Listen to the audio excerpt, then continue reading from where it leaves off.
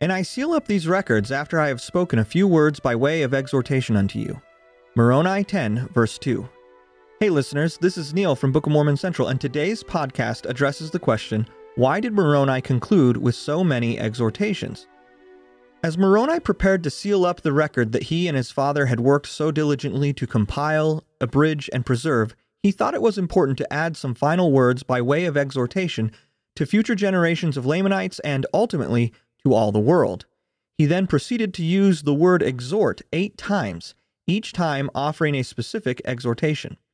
As James Faulkner has explained, to exhort is to urge strongly, to make an urgent appeal, often including warning and advice.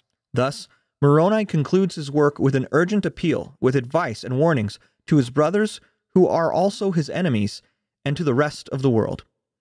These 8 exhortations can profitably be grouped into 4 pairs of related exhortations, which are best studied when coupled together. In that way, as John W. Welch pointed out, each exhortation given by Moroni may be usefully studied by following their themes as they run through the Book of Mormon. The insights of this pair of commentators, Faulkner and Welch, both professors at Brigham Young University, dovetail snugly in elucidating how and why Moroni composed his farewell chapter around these 8 exhortations. Moroni's first 2 exhortations are also his most famous. First, he wrote, I would exhort you that when you shall read these things, that you would remember how merciful the Lord hath been unto the children of men, and ponder it in your hearts. As Faulkner noted, the Book of Mormon begins with Lehi reading a book, praising God's mercy, and Nephi promising to show the tender mercies of the Lord. The Book of Mormon begins with a theme of mercy. It ends with the same theme. John W. Welch similarly pointed out, the theme of remembering how merciful the Lord has been is threaded throughout the entire Book of Mormon. Remembering God's mercy is a first crucial step in relating to Him.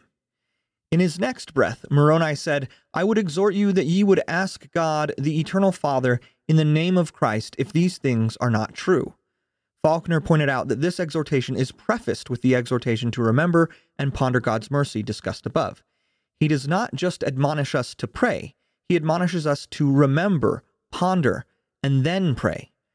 By pairing this with the first exhortation, Moroni seems to be saying if we remember that God has been merciful in the past, we can count on him to be merciful now to tell us whether the record is true. Indeed, Moroni promised that if readers follow these 2 exhortations together, if they read, remember, and ponder God's goodness, and then pray with faith in Christ and real intent, God will manifest the truth of it unto you by the power of the Holy Ghost. In Moroni's next pair of exhortations, he first said, I would exhort you that ye deny not the power of God. If we deny that power, then we cannot know Christ, as Faulkner explained, for our faith reveals his power. That is, as Welch likewise noted, we must have faith in Jesus Christ before God's power can reveal truth. And coupled with that, Moroni immediately said, I exhort you, my brethren, that ye deny not the gifts of God, for they are many, and they come from the same God. Moroni then listed several of the divine gifts that God bestows as blessings upon his children. Faulkner pointed out that these 2 exhortations are closely related. The first exhorts the Lamanites not to deny God's power to reveal his Son, and the second exhorts them not to deny God's gifts, since his greatest gift, his Son, is the ultimate manifestation of his mercy. These 2 exhortations are of a single piece. After listing off the gifts of the Spirit, Moroni issued his 5th exhortation. I would exhort you that ye remember that every good gift cometh of Christ. Since only good gifts come from Christ, this should remind us that there are evil gifts we should be wary of and try to avoid. This is followed immediately with his 6th exhortation. I would exhort you that ye remember that he is the same yesterday, today, and forever. Together, these 2 exhortations combine to teach an important gospel truth.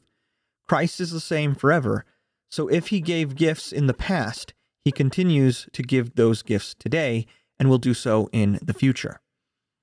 After issuing that 3rd pair of exhortations, Moroni briefly repeated important teachings from his father's sermon on the necessity of faith, hope, and charity in order to be saved. He went on to explain that if the power and gifts of God have ceased in the last days, it is due to unbelief and not to any actual lack of God's power. After warning readers on this dire circumstance, Moroni then issued his final 2 exhortations. First, I exhort you to remember these things. The theme of remembering permeates the Book of Mormon, noted Welch. This is actually the 4th time Moroni has exhorted readers to remember. As Welch explained, the first 3 of Moroni's appeals to remember were directed at the reader to remember a particular good, loving, or divine trait of the Father and Christ, including the advice to remember that they will not change. The 4th was an injunction to remember what Moroni had said, to act, obey, and accept Christ. All of this culminates in Moroni's final exhortation.